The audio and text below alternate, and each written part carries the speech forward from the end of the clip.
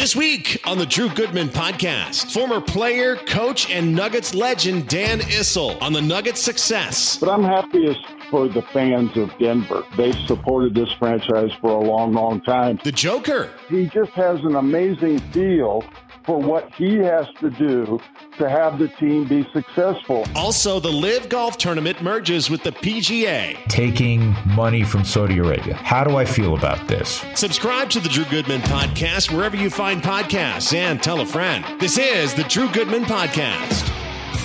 Welcome in, everybody. It is show number 205. Glad as always that you are along with us. Excited to talk to Dan Issel. I think you're going to laugh a little bit and reminisce a little bit. And naturally, we're going to talk quite a bit about the Nuggets and where they are in the postseason currently. As we tape this on a Wednesday afternoon, we'll talk Jokic. We'll also flash back and talk about some of the teams he coached and go back to his days playing at Kentucky. So a lot to do with Dan Issel. As I said, we'll get to that momentarily. So we begin again on Wednesday afternoon. In several hours, the Nuggets will take on the Miami Heat in Game 3. Game 2, they got a wake-up call. They lost Game 2, as we all know, and it's the first home playoff game they've lost all year. Number one, let me cut to the chase here. They are a better basketball team, man for man, and depth-wise than the Miami Heat. That does not guarantee you anything. You're well aware of that. Probably not the worst thing in the world that they lost, because I didn't think they played great in Game 1 and ended up winning that basketball game. I especially didn't think they played well in the fourth quarter. They naturally did not play well at all in the fourth quarter in Game 2. It was more than that. It was just defensive lapses and poor communication on switches, which left Miami wide open for threes. And in the postseason, in contrast to how they shot it in the regular season, because they were not a great three-point shooting team during the regular season, but in the postseason, they have been an outstanding three-point shooting team. And the three is what people live and die by. And Miami shot the lights out because they had a lot of open threes and they won the basketball game, as you well know.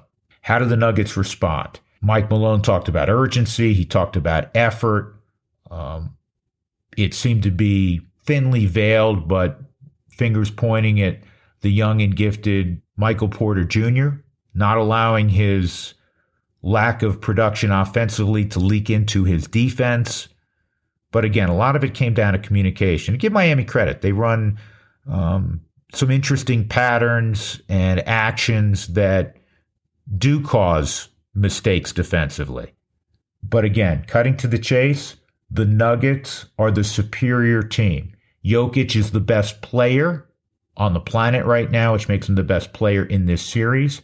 Jamal Murray, in the postseason, typically has been a superstar.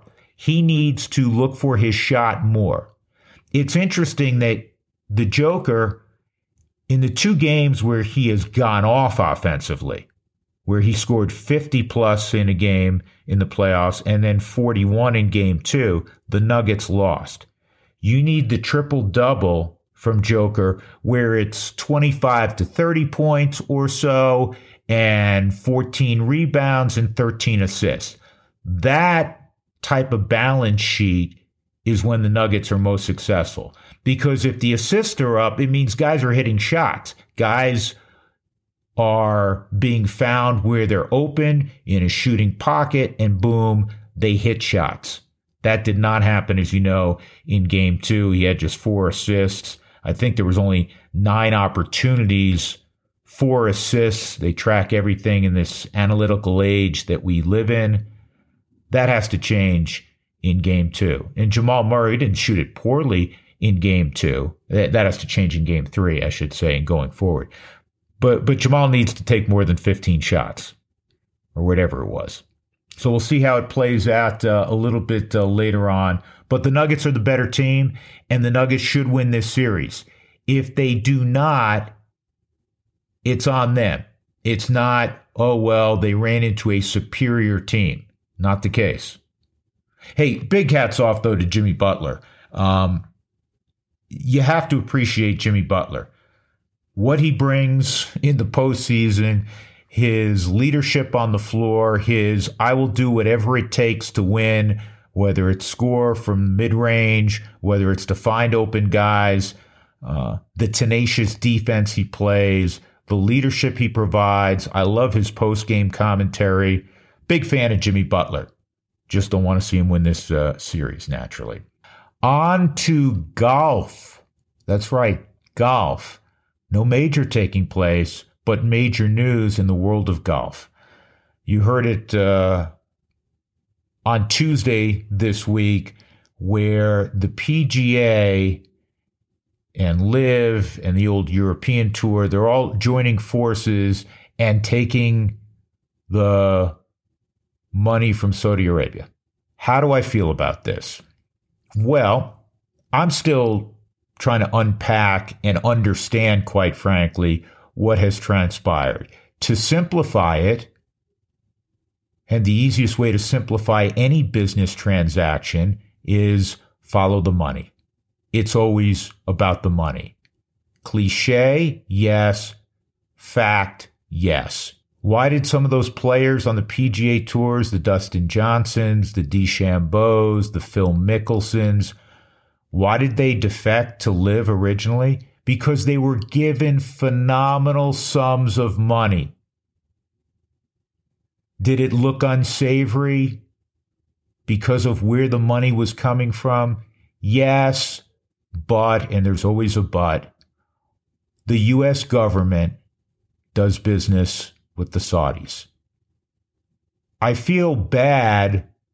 Bad's the wrong term, because I'm going to reference guys who are incredibly wealthy because they've earned it. Guys like Rory McIlroy, guys like Tiger Woods, guys like Ricky Fowler, who turned down phenomenal sums of guaranteed money to go play on the LIV Tour. And they honored their commitment and were outspoken, especially in the case of Rory McIlroy and Tiger Woods, to the PGA Tour and its commissioner, Jay Monahan. Tiger turned down a reported $800 million. And again, no one's going to feel sorry for Tiger Woods. He's a billionaire. No one's going to feel sorry for Rory McIlroy, who is extremely wealthy, as we just said. But they did everything in their power to support the PGA Tour, and then without any knowledge, they wake up either to a phone call literally minutes before it was going to be announced in the case of Rory McIlroy, or for most of the tour, a tweet. There was a meeting between Jay Monahan and the players at the Canadian Open before that got going, and it was tense from all indications. What does it mean to the fan? Well, the fan is going to get all of the great golfers playing in the majors. But that's been the case the last couple of majors. The Masters featured Brooks Koepka, who was in contention and almost won the Masters. And he just won the PGA. So they were getting that. I think eventually it helps out the next level of tournament. Arnold Palmer's Bay Hill, Muirfield and Jack's tournament, that next level of golf tournament that always had great fields. And those fields were diminished because guys like Brooks Koepka and Bryson DeChambeau and Dustin Johnson were not playing in it. And we don't know when they'll be available to play in it again because they can, quote unquote, reapply for membership. Rory McIlroy is on record as saying that shouldn't just be a fait accompli. That's not right.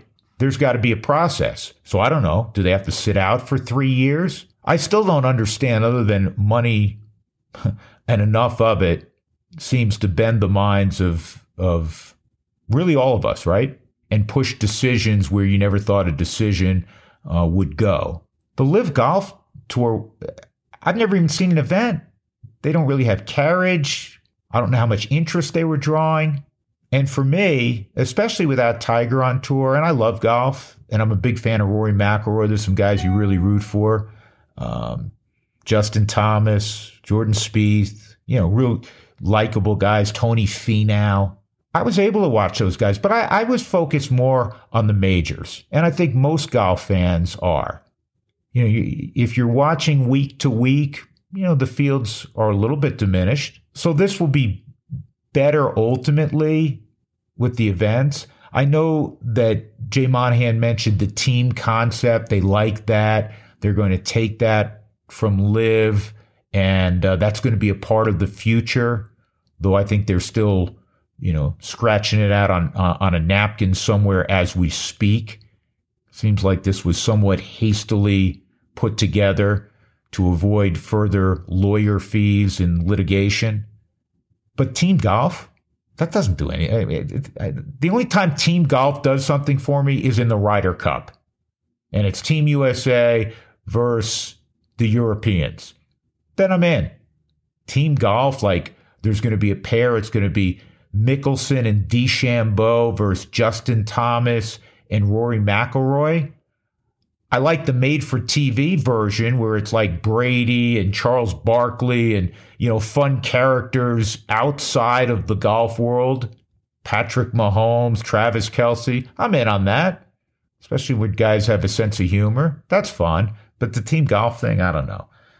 I'm still, as I said earlier, trying to unpack this, as are you. But Jay Monahan, and now he's going to be commissioner of this.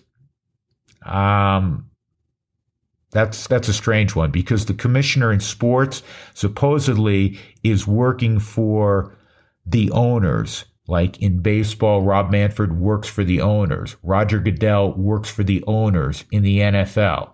Gary Bettman works for the owners in the NHL. Jay Monahan worked for the players. They're their own entities. And yet they were oblivious to what was going on. And you take that, that next level of golfer like a Ricky Fowler, who I mentioned earlier. I guarantee you Ricky Fowler was offered millions and millions of dollars to jump ship to LIV. Does he ever get any of that money back? And now he just has to jump into a pool and play with the LIV guys, and they got to butter their toast on both sides? I don't know. Strange. Still trying to understand it fully. All right, the Rockies, very quickly, they had a rough week on the road. They were in Arizona, and then they played in Kansas City, won 2 of 3 there, back home this week, as taking on a Giant team that's been somewhat surprising, banged up a little bit, but they've been solid, as they typically are. And then the Padres come in, who've been a huge disappointment. One thing I took away from that road trip and watching Arizona play, fun team. And they're right there neck and neck at the top of the division with the Dodgers, maybe ahead of most people's pace in terms of a young team and when they would contend. You never know in sports, and you especially never know in baseball, but they're a fun team to watch because they can really run. Corbin Carroll, what a fantastic rookie year he's having, hits the ball over the wall. He runs like the wind. He plays a terrific outfield, whether he's in center or one of the corner spots. And the guy weighs like 175 pounds. He's like 5'9.5". Terrific player. They have other guys that can really run. And I think as the Rockies evolve and they get some more guys like Brenton Doyle that can impact the game in more than one way, that'll be exciting. But it was fun to watch Arizona play last week and hopefully peek a little bit into the future of the Rockies with some of the young guys we've talked about of late. All right, want to get you back to the Nuggets. Want to get you back to the opportunity for Denver to host another parade. And I thought a great guest this week would be the Hall of Famer, the former Nugget, the former ABA star, the former Kentucky star, still the all-time leading scorer at the University of Kentucky, former Nugget coach, former Nugget general manager, and a guy who is all in on this current edition of the Nuggets, the Horse, Dan Issel. Dan, it's been a while, and first of all, you've made time between Kentucky and Colorado and back and forth. Back in Colorado full time? Back in Colorado full time. I was involved in a group trying to get an NBA team to Louisville, and we kind of ran out of steam around COVID, and the kids and the grandkids are all here. So about a year ago, we moved back to Denver full time. But you got ties to Louisville still, I understand, last, significant period of time you've been doing a radio show? Yeah. And as you know, the technology, Drew, is just unbelievable. It's only 2 hours a day, 8 to 10 Denver time. But with the technology, it sounds like I'm in the studio in Louisville. So, I enjoy it. It's a lot of fun. Of course, most of our conversation is about the UK and U of L, but, talk about the NBA and, a lot of other things, typical sports talk show. So it's a good time. I don't know if I'd want to do more than 2 hours, but that's perfect. Well, as you know, having done it in the past, I would say 2 hours is the perfect amount of time, because there are many days, as you are well aware, where there's nothing real sexy going on. We call that summer radio. Summer radio. Dan, you still in the ponies at all? Is still hold interest for you? Yeah, absolutely. In fact, my son and I have a little partnership, and it doesn't always work this well, but we sold a couple of horses in February and did really well. We try not to race any. That's the even more scary part of the horse business. We're mostly into the breeding and selling of yearlings, but I think I'll dabble in that for the rest of my life, Drew.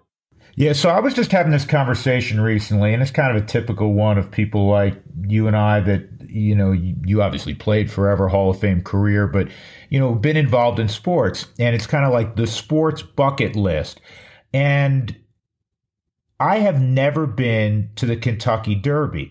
Now, I know that's got to hold a special place for you. Of all the great sporting events you've either been involved with as an athlete or as a coach or just as a fan, where's the Kentucky Derby for you?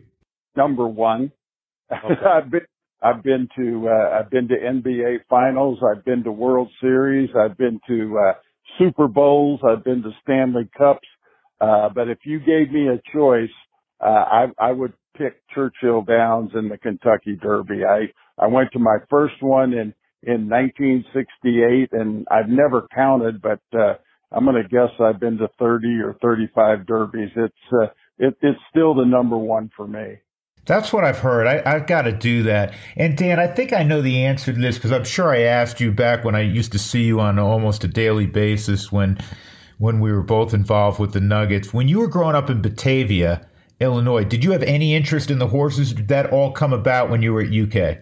Yeah, no, I grew up when I was in elementary school. I grew up on a dairy farm, and so I've always enjoyed the agriculture and the farm part of it. But no, had no interest in the thoroughbreds till I went to Kentucky, and they on my recruiting trip took me to a couple of horse farms, Calumet, probably the most famous one, and I was just enamored with the thoroughbred business and have loved it ever since. In fact, I tell people when I signed my first professional basketball contract, the first thing I bought wasn't a house, it wasn't a car, it was a racehorse. So I've been involved with it for a long, long time. See, if NIL was around back then, you could have had a stable of horses when you were leading Kentucky.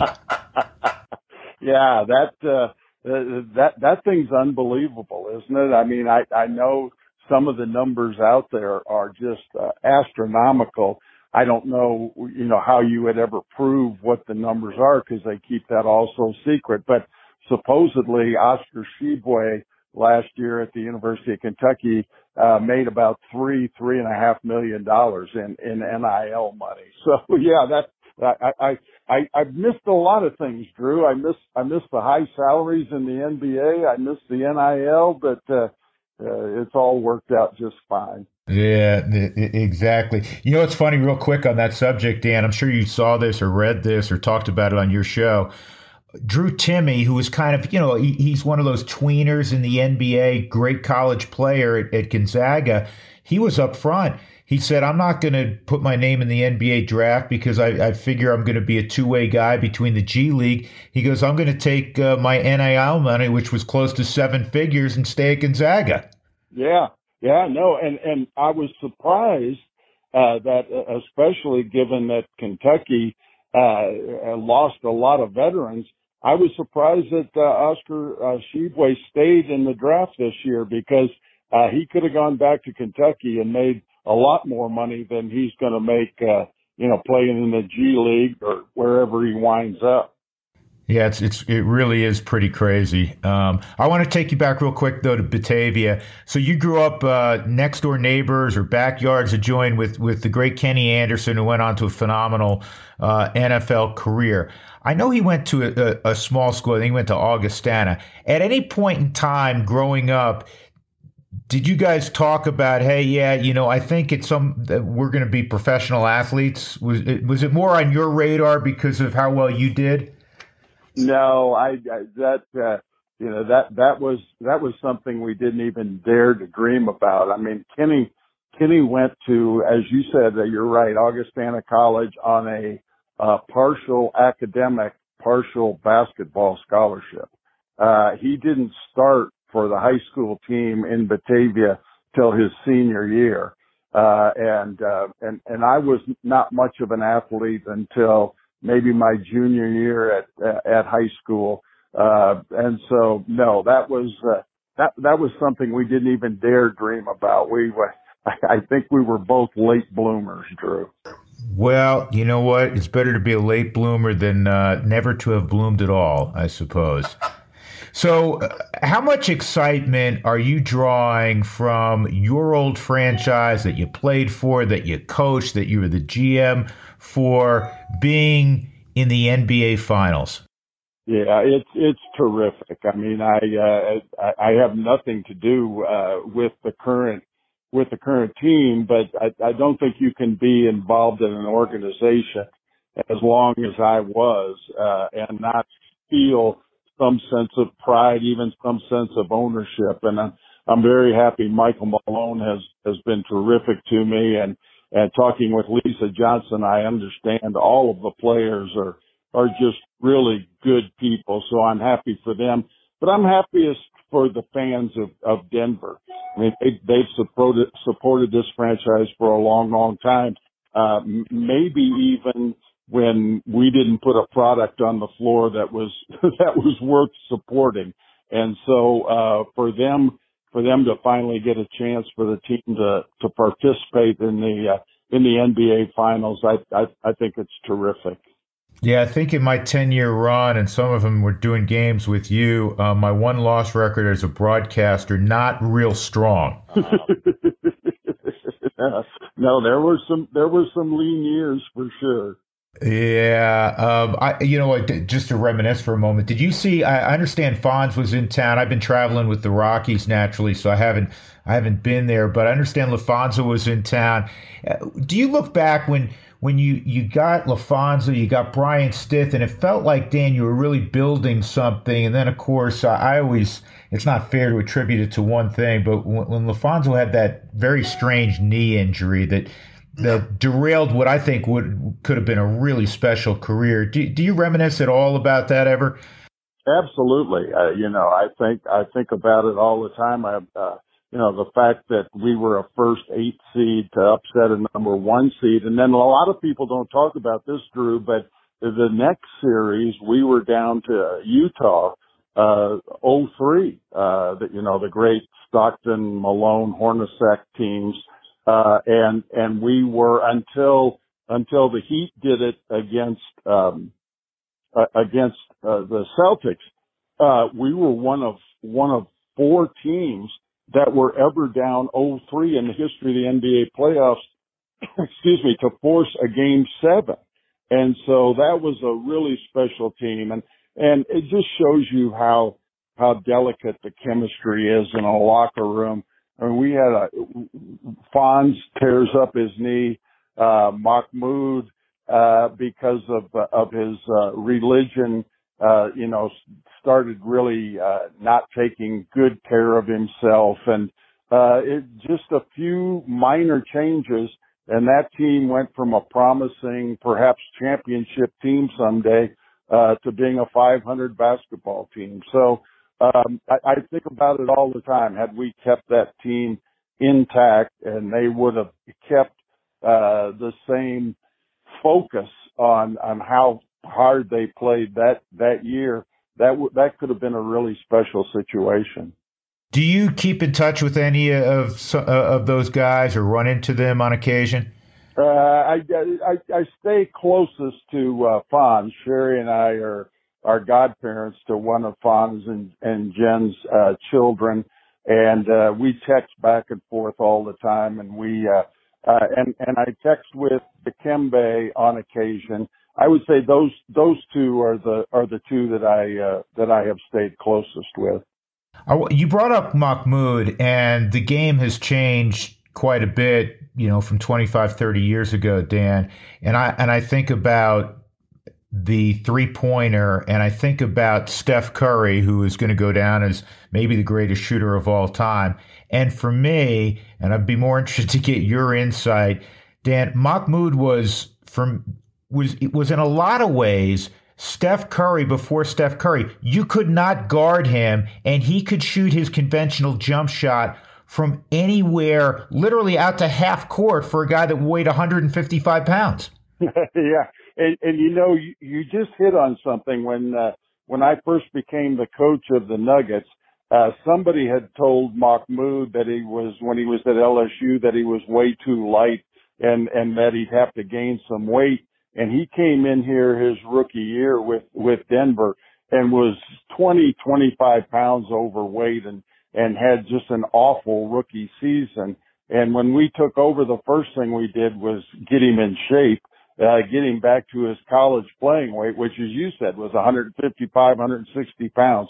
But he could really shoot. I mean, he was, and didn't need that much room to get it off. And so he was one of the keys to the success that team had. Yeah, it's when I think back to how quickly he could get a shot off and how effortless it was, and that he was so quick. And now to today's game, where you'd say, "Hey, Mahmoud, if you don't take 10 threes a game, you're going to be in the doghouse." He'd have scored a lot of points. There's no question. Yeah, and the way the game is officiated today, I mean, you can't put your hands on anybody. And so, that was, I remember in that Seattle series where we upset them, they had the glove. And so he got very physical with Mahmoud, and, to the point where, Peyton had completely took him out of his game. And we had to put Robert Pax in because, Robert wouldn't back down from anybody. But if the game was officiated then, like it is today, Mahmoud would have been even a better player. Right, because he never missed a free throw. I mean, he literally never missed a free throw. Kind of crazy. Speaking of LSU and prolific scorers, you overlapped when you were in the SEC, Dan, with the late great Pistol Pete. What kind of NBA player would he be today, and where does he rank in terms of skill of all the guys you've either played with, coached, or watched in the last 50 years? Yeah, Drew is the best ball handler and passer that I've ever seen. I mean, bar none. I mean, you put Magic or whoever you want to put in that category. He was fantastic, and that's why our philosophy was we guarded Pete straight up and made sure nobody else on the team beat us. And in the 6 games that we played head to head, because we were contemporaries, the 6 games we played head to head, Pete averaged 52 points a game, had 64 one game. And the closest they ever came to beating us in those 6 games was 9 points. Other coaches would, try to come up with ways to stop him, but he was so clever with the basketball, you could run 3 guys at him, still get a shot off. he wasn't, I mean, he was an unbelievable scorer, obviously. He wasn't a great shooter. He was more of a quantity shooter than a quality shooter.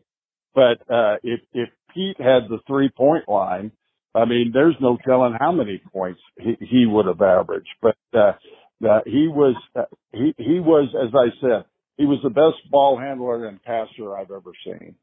Wow.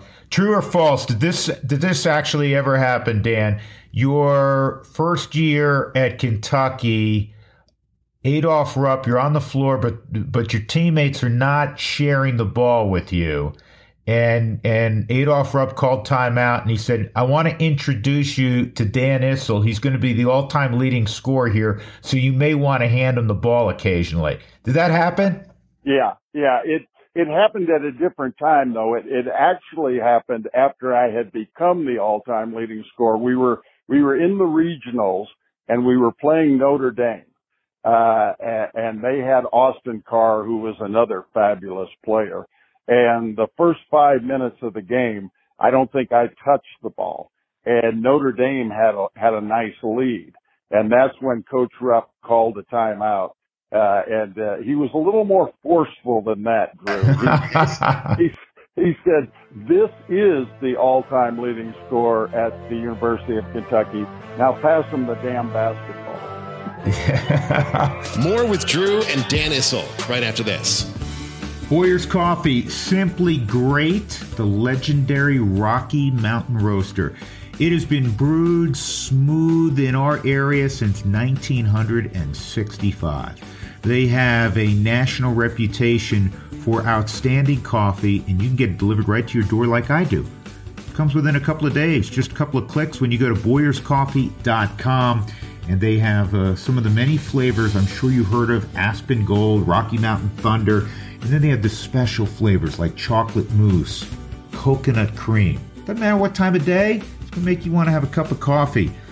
As I've told you many times, I'm a K-Cup guy. They have plenty of those as well. If you have not, if you're one of those rare people in our region that has never had Boyer's Coffee, you're missing out. So go now to BoyersCoffee.com and order up some of your favorite flavors and some perhaps that you have not tried yet. You'll be a believer very quickly. Again, it's BoyersCoffee.com. Jump on in. They've been brewed in the Rocky Mountains since 1965. Simply outstanding.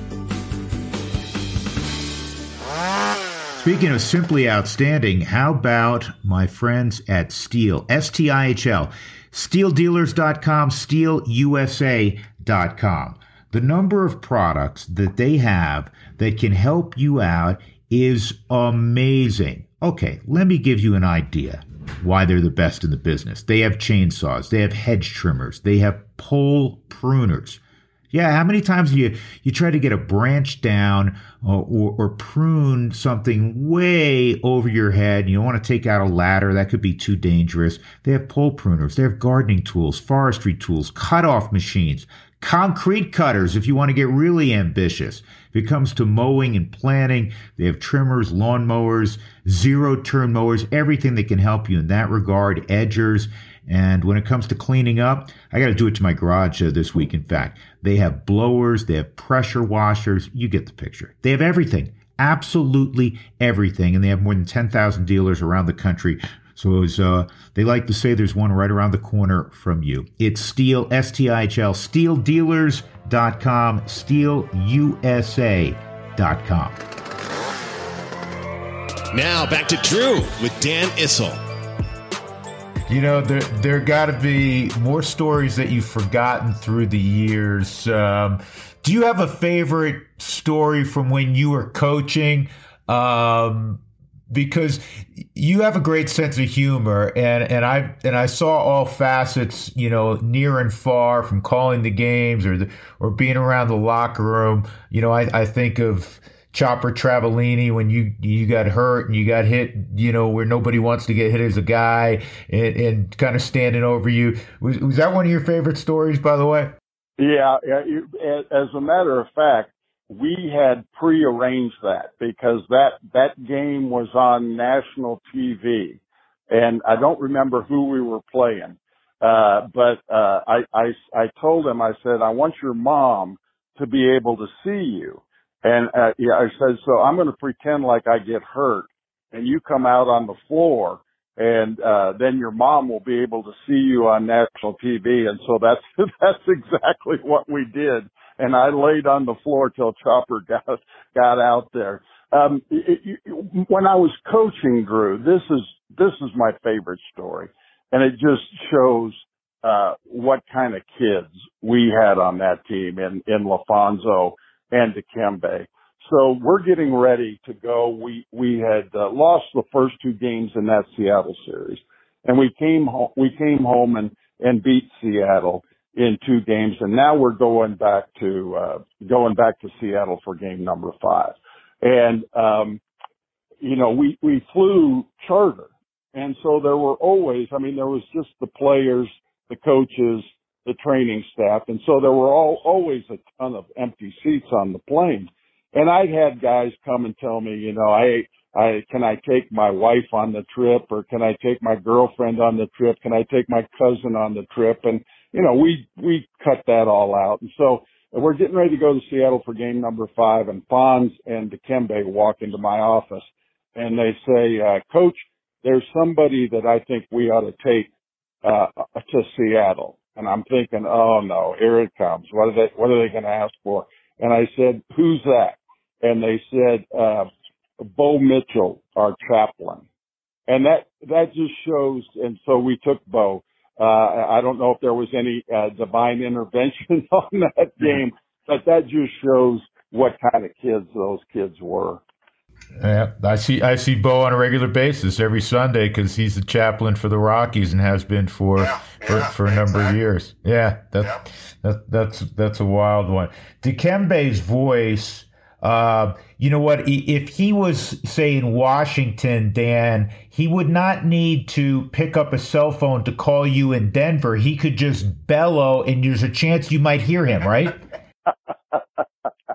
He's the best. When he had his number retired down at what was then Pepsi Center, now Ball Arena, he was nice enough to request that I introduce him that night. And I told the crowd when I first was hired by Bernie Bickerstaff to be the coach, he told me, "You're going to love Dikembe." He said he's an intelligent guy. He can speak 7 different languages. I said, but as you're about to hear, English is not one of them.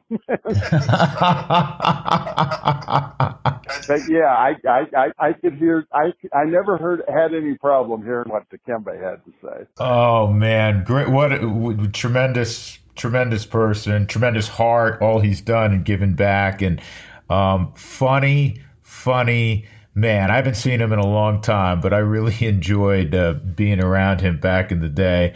There were some characters certainly back in that time frame as well. Brian Stith was a heck of a player, I thought, and I know he was one of your favorites that played for you. Yeah, Cap played at Virginia, and he too. That year following, had some injury problems, with an ankle. And, one of the biggest mistakes I made as a general manager was when I traded, Brian and Chris Herron, to the Celtics for Ron Mercer. That's, two guys that I really love. And for the sake of the basketball team, thought that they had to be included in the trade, and that trade was disastrous because Ron Mercer came in here and thought he was going to get a huge contract, and we had no intentions of doing that. He was going to be a free agent, and when he found out we weren't going to sign him to a big extension, he was awful. He was awful on the floor. He was awful in the locker room. That's one of my biggest regrets was including Chris Herron and Brian Stith in that trade. Okay, you just reminded me, Dan. You literally just reminded me of one of my, I don't want to call it favorite, but one of the more interesting NBA stories I have.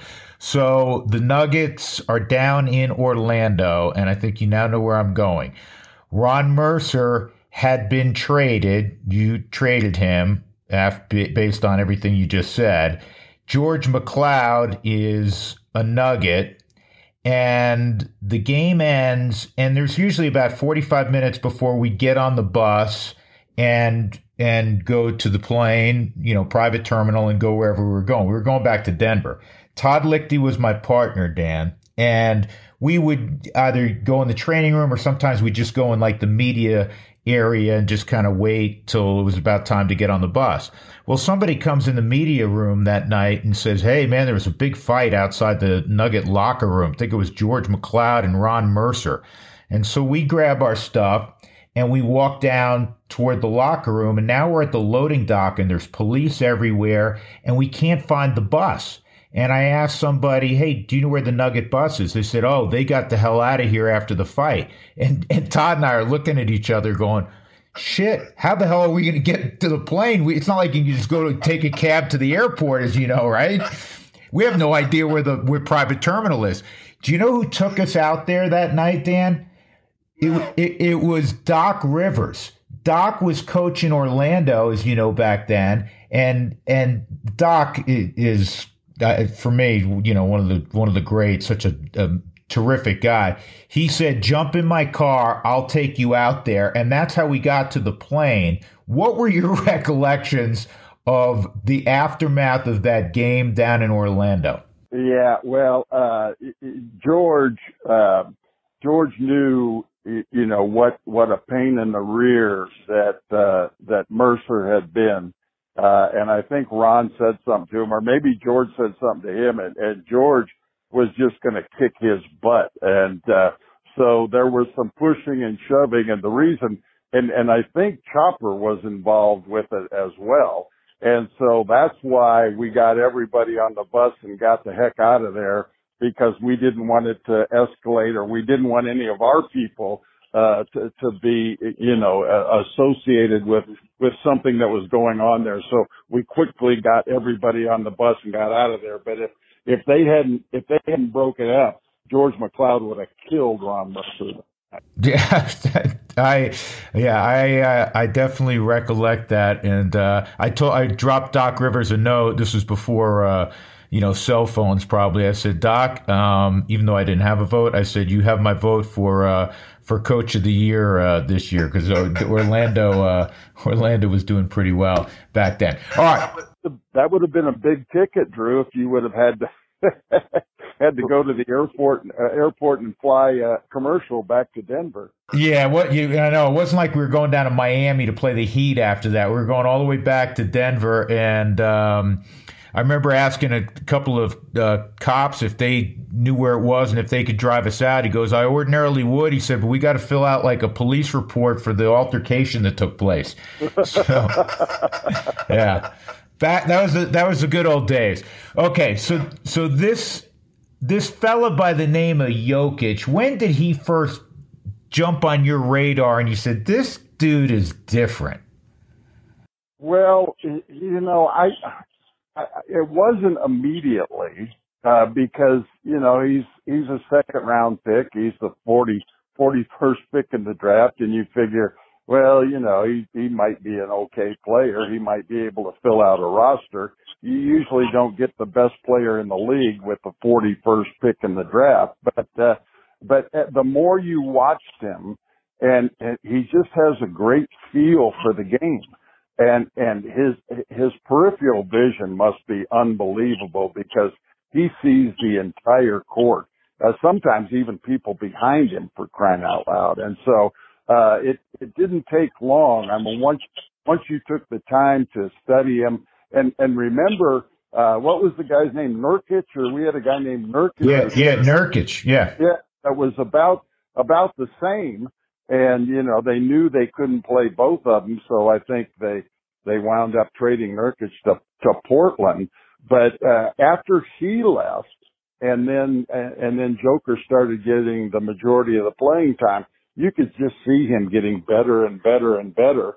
And I've never seen, the closest I've ever seen, Drew, is Bill Walton being be able to score, to rebound, to pass the basketball out of the low post or even out of the high post. He comes the closest to anybody I've ever seen, but even he can't do some of the things, or couldn't do some of the things that Jokic does. He's just phenomenal.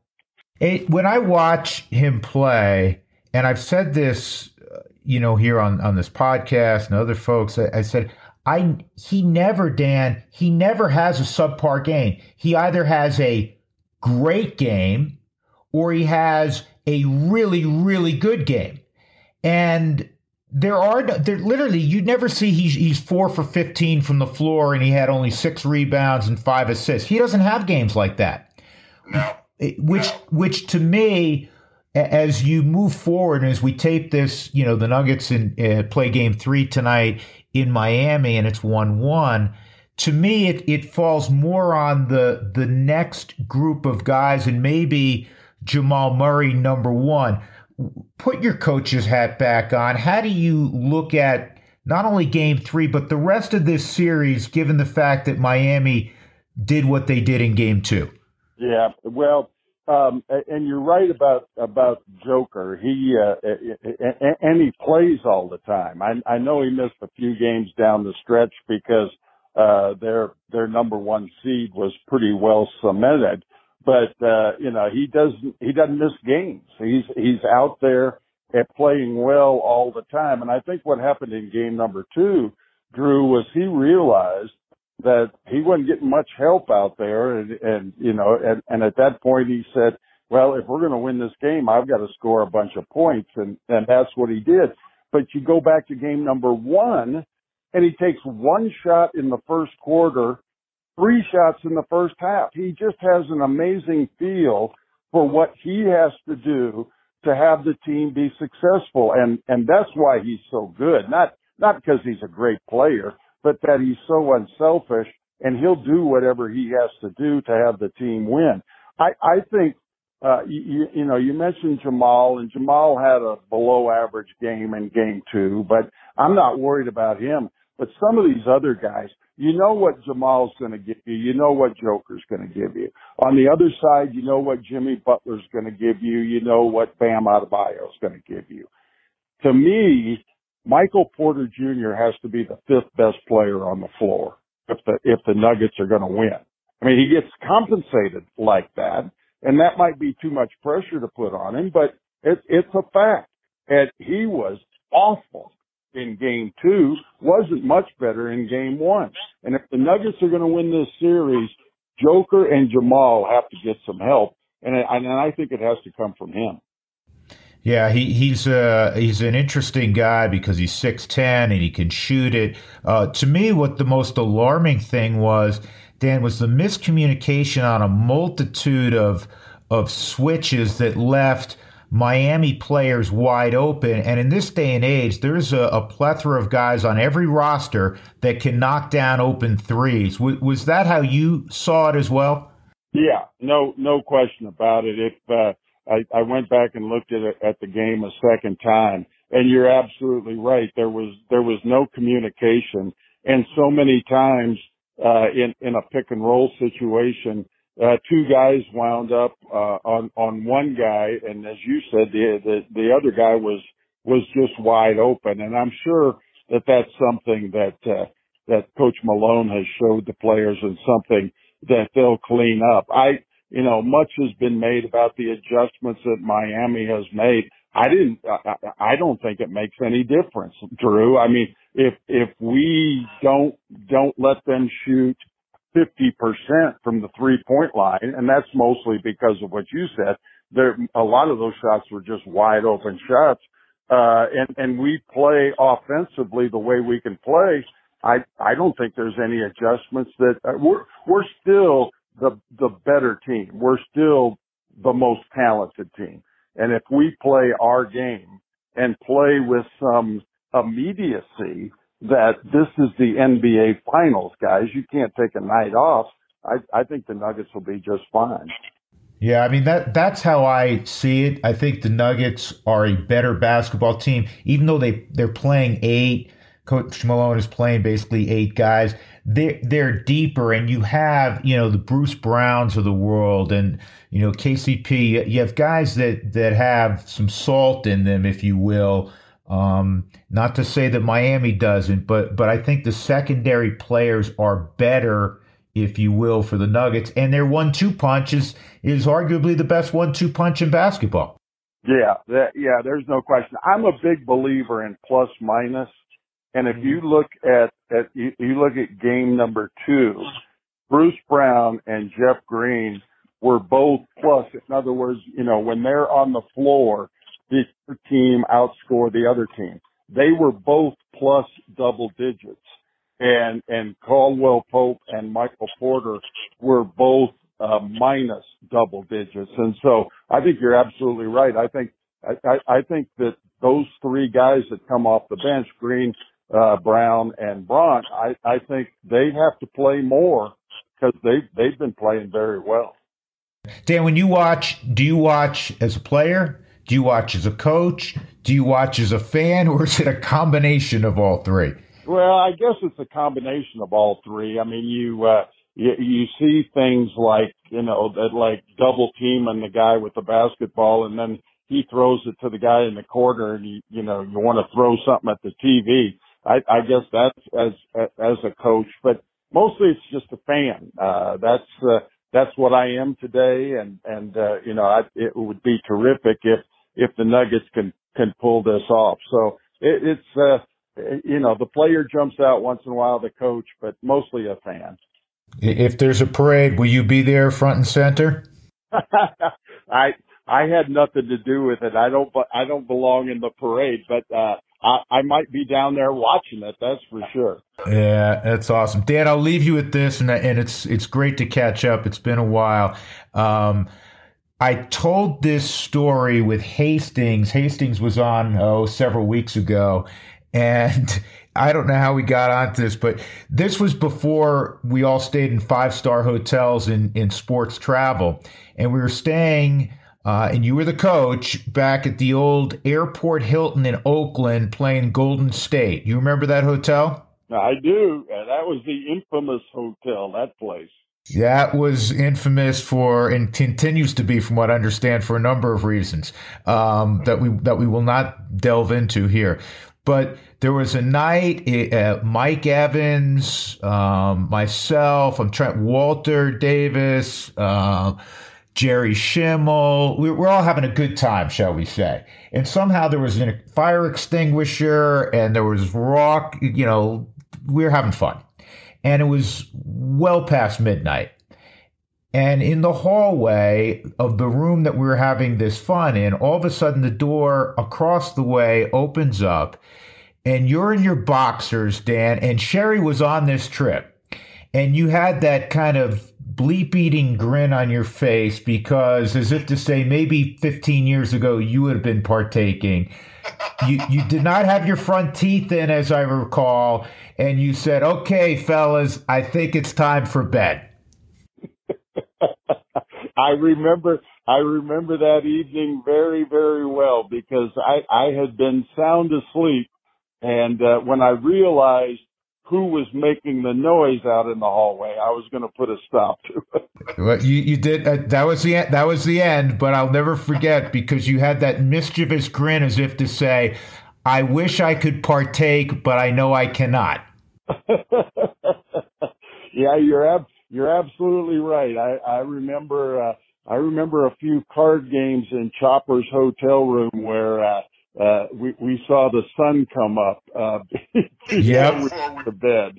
Yeah, Dan, I just remembered another one. Also, there were at one point in time, the team wasn't playing well, and somebody above you said there's not going to be any more, beer or alcohol on the team plane, and you were not aware of this. We were already on the plane. You got on, and I don't know if it was me who told you or somebody told you, Dan, by the way, there's no Budweiser on the plane. They said no alcohol on the plane. And you said a body, do you remember your line? I don't. You said a body will hit the tarmac every 10 minutes until we have Budweiser on the plane.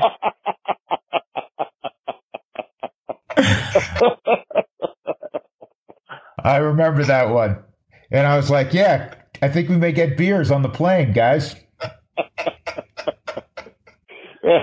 Yeah, having no beer on the plane after a game, I don't think was going to make us play any better. No, exactly. I mean, you were all over that. I thought you set a nice precedent there. The body will hit the tarmac every 10 minutes until we have beer on the plane. It's good. It's good to be the boss. Hey, Dan, send my absolute best to Sherry, and I look forward to hopefully the Nuggets taking care of business here, not only tonight but over the next several, and we get another parade downtown. It would be just awesome. It would be terrific, and I've got to get up. I haven't been out to Coors yet, so after this series, I need to get out and see some Rocky games. Yeah, come on out. Let me know when you're coming out, and we'd love to have you up and say hello to everyone, and let's do that, man. I'll do it. Thanks, Drew. All right, be good, Dan. Take care. All right, man. Thanks to the horse. Great to catch up with Dan. It's been a while. Used to see him at some youth baseball games back in the day, but as I said, it has been a while since we were able to converse and tell old tales. And every time I talk with him, I think of some other things that took place in a wild decade where the Nuggets lost far more than they won, and they had some characters go through there, from great players like Dikembe. He mentioned Robert Pack. Boy, Pack was fun to watch. Mahmoud, but a lot of long seasons as well. But it was fun. Different era. This era of Nuggets basketball promises to be the best we have seen. And through the magic of waiting several hours to do this postscript, we now know that the Nuggets won Game 3 down in Miami in convincing fashion, 109-94. And while I was doing the Rockies game, I was keeping a close eye on what was transpiring down in Miami throughout the commercial breaks of the Rockies games. By the way, the Rockies blew a 4-0 lead. Got a great start from Connor Siebold. He had a no-hitter going with one out in the sixth inning, but the Rockies didn't hold on late and ended up losing 5-4. But the Nuggets got it done behind two triple-doubles, another 30-20-10 triple-double from Nikola Jokic, 32 points, 21 rebounds, 10 assists. And Jamal Murray, who we were just talking about in the first part of the podcast and then with Dan, that he needed to be more aggressive. Jamal Murray did. And he played like a superstar again, 34 points, 10 rebounds, 10 assists. The Nuggets were plus 25 on the glass, and their communication far better on defense. They held the Heat to just 37% shooting. They won the fourth quarter after losing the fourth quarter in both games 1 and 2. And at the end of the day, it was a 15-point road victory to go up 2-1. I expect, though it won't be easy, hopefully more of the same come Game 4, because we were talking about a little while ago, the Nuggets are better than the Heat. They are better top to bottom. And they showed that in this game, not only do they have the best player, that's unquestioned, in the league, they also have the second best player in the game, with a tip of the cap to Jimmy Butler. But when you're talking about what Jamal Murray can do, Jamal Murray is a superstar, especially when it comes to the playoffs. And I love Butler. We were talking about that earlier. And they did it without Michael Porter really contributing again, just 1 of 7 from the floor. Got 15 points on 7 of 8 shooting from Christian Brown. Got more contributions from other players, but the two superstars were brilliant. And so congrats to the Nuggets as they take a 2-1 lead with 2 to go on Miami. So that was big fun. And next week when we visit, hopefully the series will be all done. We'll be talking about a parade, or maybe the parade will have already taken place. Who knows? Don't want to get ahead of ourselves. But anyhow, it was a good night. Good night for the Nuggets. Really enjoyed that, and I know you guys did as well. Big thanks to Dan Issel for jumping on with us, and We will do it again in 1 week. Go Nuggets, go. And hopefully the Rockies can rebound against the Giants and then the Padres over the weekend. Take care, everybody. Talk to you soon right here on the Drew Goodman Podcast. Tell your friends.